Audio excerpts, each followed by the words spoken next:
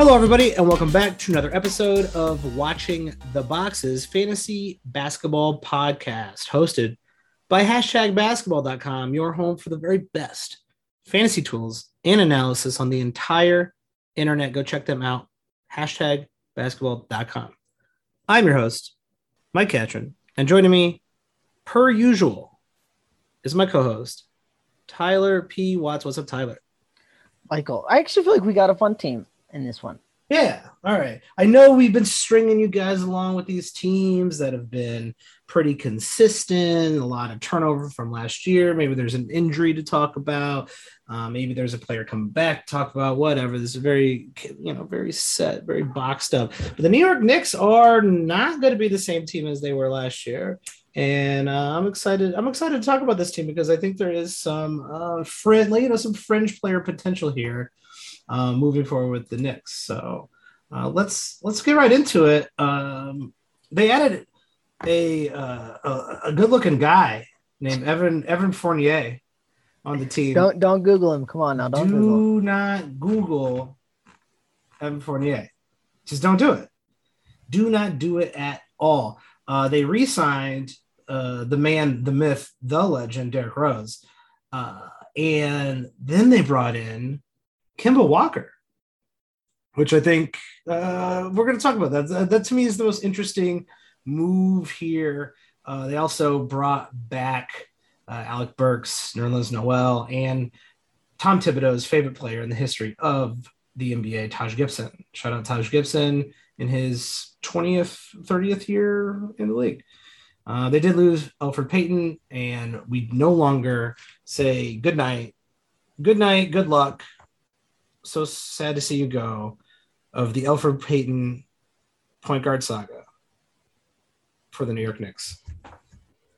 But I mean, they've made some upgrades to that point guard position. The question to me is, how much does Kemba play with Derrick Rose there? And do we see some Derrick Rose and Kemba backcourts? That is a very valid question. Because Derrick Rose was, shout out to Derrick Rose, fantasy relevant last season by quite a bit. And especially when he was playing a lot more of a starter's minutes role down the stretch of the season into the playoffs. Kemba Walker, on the other hand, last season really kind of a sad season for Kemba Walker based on how good Kemba Walker actually is. Still finished 60th in per game value though. Like, I think most people think like, oh, he was outside the top 100. He was terrible. Like, Kemba Walker's still good at basketball. Yeah.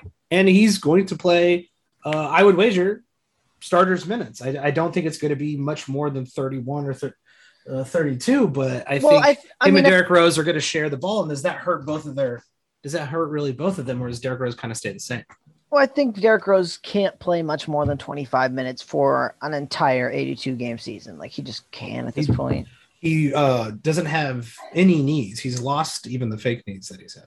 And so, and these are the other two guys that are probably going to play maybe 60 games. Like, you got to feel like they're both going to sit out some. They both have some injury issues that feel like they're long-term and sticking around. So you don't love that.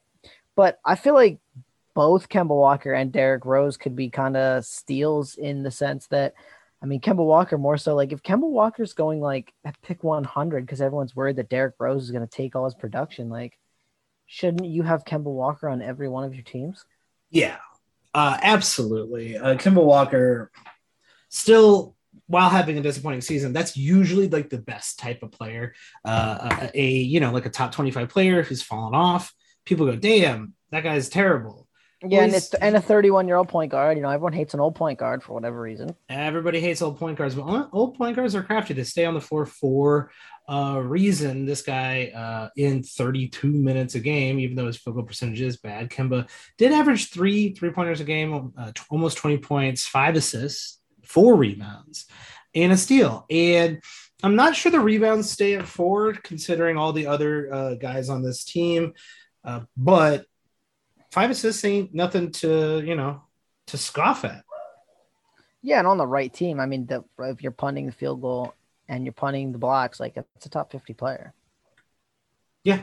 If it all aligns right, he could have top 50 value. And if it all doesn't align right, he's still going to be a pretty late point guard that you can get in the draft that's going to get you, almost 5 assists. He's better than Marcus Smart, y'all. And I think you might start seeing him in that area. That Marcus Smart late. Well, and let's just put it this way: hundreds. like, okay, the Knicks have Derrick Rose and they have Julius Randle that can handle the ball, but that's not like they have like this abundance of ball handlers. Like, I wouldn't be surprised if his assists even ticked up a little bit. Yeah, potentially being on a little bit of a better team, some of the shooters, some guys who can make some plays. Speaking of Orange Julius, career year, absolutely fantastic year. Isn't that his peak? Good question. Julius Randle's been kind of an underrated fantasy guy for a hot second, if you really look at it. Oh yeah, he's been on the move up the the fantasy rankings for a few years now. Turns 27 in November. I don't know, man. I mean, he was the top 25 player. Like, don't get me wrong, I'm not picking him there, but if Julius Randle's going in the 4th round, aren't you pretty interested? Oh, absolutely. 24 points, 10 rebounds, 6 assists, running a little point Julius out there. Irvin Magic Julius. The only concern I have is he played 37.6, almost 38 minutes per game. Shout out Tom Thibodeau. Yeah, but who's taking his minutes? Nobody. Exactly. Like, so he'll probably likely be out there. He is 26. He's coming into his prime. I think a lot of people think he's a little bit older than 26 would be my wager. And I feel fairly confident in taking him near value. So if I can get him outside the top 30, I would probably be drafting him. Yeah, I mean, as crazy as this sounds, if you would have said it a year ago, like, he's probably a late third, maybe early 4th round pick for me, just depending on kind of what my team looks like at that point and where I'm trying to go with it and all that. Like, I think the assists go down a little bit, so I don't think he's going to be like a top 25 per game player this year, but I wouldn't be surprised if he was in the top 30. Yeah, I don't have a feel for maybe how the general population or general fantasy world, the general fantasy basketball world, is feeling about him going into this season. Oh, me neither. I mean, I think that's anyone who just had a breakout year, though, in some senses. Like, till we get some draft data, like, it's hard to peg where people are thinking about this player. Yeah. Are they thinking he's overrated or underrated? And, all it takes is one guy to think he's is underrated to take him in the 2nd round. So, I'm going to guess it's going to be a split mix with him. And that's usually pretty good because then you can guys who are in like who have a 3rd round value usually end up being when they have a split viewpoint on whether they're good or bad, usually end up going in the 3rd round. So you're going to pay the correct price for it. Right. You want to guess who was the next best, had the most per game value, 8 cap per game value last year that's on the Knicks roster next season? That is on the Knicks roster next season. I'm gonna go, since this feels like a trick question, as all of your fucking questions feel like trick questions, Tyler. Evan Fournier finished 84th. Nerlens Noel finished 82nd. Oh, okay, pretty close. Shout out Nerlens Noel. Yeah, Nerlens Noel is Nerlens Noel. Like, he does exactly what you think Nerlens Noel is going to do. That steal block combo is incredibly valuable when it comes to ranking systems. But is Nerlens Noel draftable in the top 100? I don't know about that, but if I need some steals and blocks, it's not the worst pick. And it's also like maybe a better pick in like some roto leagues where you need some boost in that steal block, just because you don't really have anybody. And head to head, like, his points and all that just kind of drag you down so far that it's hard to make up for it. Like you'd almost be better off like streaming that spot and getting like somebody who can block a shot tonight, then maybe somebody who can block a shot tomorrow, and then somebody who can block a shot the next day. Well, there's that, and there's also Mitchell Robinson is healthy. So Nerlens Noel is that role. That 24 minutes seems very reasonable, right? The 24 minutes that he played last season, is that still in the cards? We talk about this all the time. How much can Mitchell Robinson actually play? Like he did get it up to 27 and a half minutes a game, but the fouls are still an issue. And the blocks were actually down last year because he wasn't fouling quite as much. I don't know. I don't know what to say about Mitchell Robinson. I'm not going to own him in any leagues because I think he's going to be overdrafted again because people are going to get hyped about the blocks. I mean, he finished 104th in per game value. He's Mitchell Robinson. He's fine if you need some steals and some blocks and some rebounds. But like, if you're telling me Nerlens Noel is probably not going to get drafted because he's Nerlens Noel, and Mitchell Robinson is going to get drafted, like I'll just stream in Nerlens Noel. Yeah, I'll pick him up off the waivers, and then I'll get pretty much the same stats as you would have got from Mitchell Robinson. I do think Mitchell Robinson's minutes do go up a bit. I don't think that really in turn affects your overall production from Nerlens Noel. We've seen what he can do in limited minutes, and we know that even though his points kill you, he is a great little asset to have on your team that you can probably grab in the later rounds, definitely under where he currently is being drafted. He's going to be worth more than that. I did want to talk about Evan Fournier though, and that's why I thought that was who we were going to speak about. Evan Fournier, I feel good at basketball. Just good at basketball. I think that he's got a pretty good spot on this roster. Oh, fact. That's for sure. I mean, he's going to slide right into those Reggie Bullock minutes, and yeah. Bullock played 30 a night, so Fournier is going to play 30 a night. And well, how about this? Let me throw a little curveball in here. Evan Fournier is definitely the most qualified player in the three spot, right? Like certainly the most qualified player on this team to play three. Was all around guy. Yep. Who Kevin Knox, Obi Toppin, Alec Burks, they're not really going to be vying for any of those Evan Fournier minutes. And last time I checked, Tom Thibodeau still the coach of the New York Knicks. I would wager that Evan Fournier's minutes are much higher than 30 minutes per game. That's probably a safe bet. I mean, in the sense that Thibodeau falls in love with Fournier and just goes crazy with his minutes. I don't know. I feel like there's a lot of guys here that Thibodeau might want to play a little bit. And we saw Thibodeau be a little less rigid last year with those. True. Playing everyone 35, 36 minutes. But you're not wrong that Fournier could be at like 35.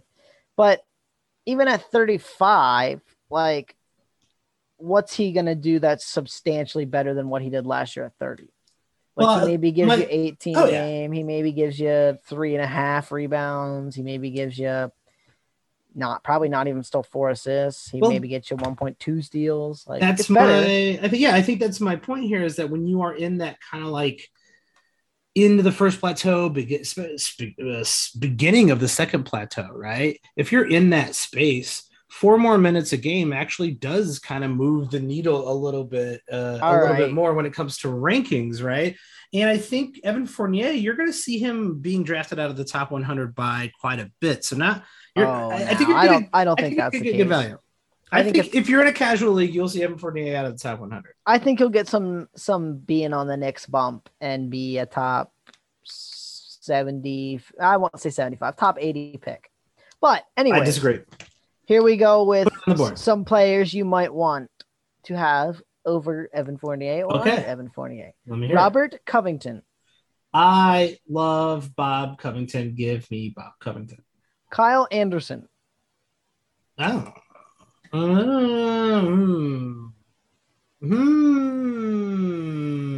The Bob Covington light, dude. I know. That's why I like him. I'd probably go Evan Fournier by a touch. Buddy Hield. Uh, you know what? I really don't.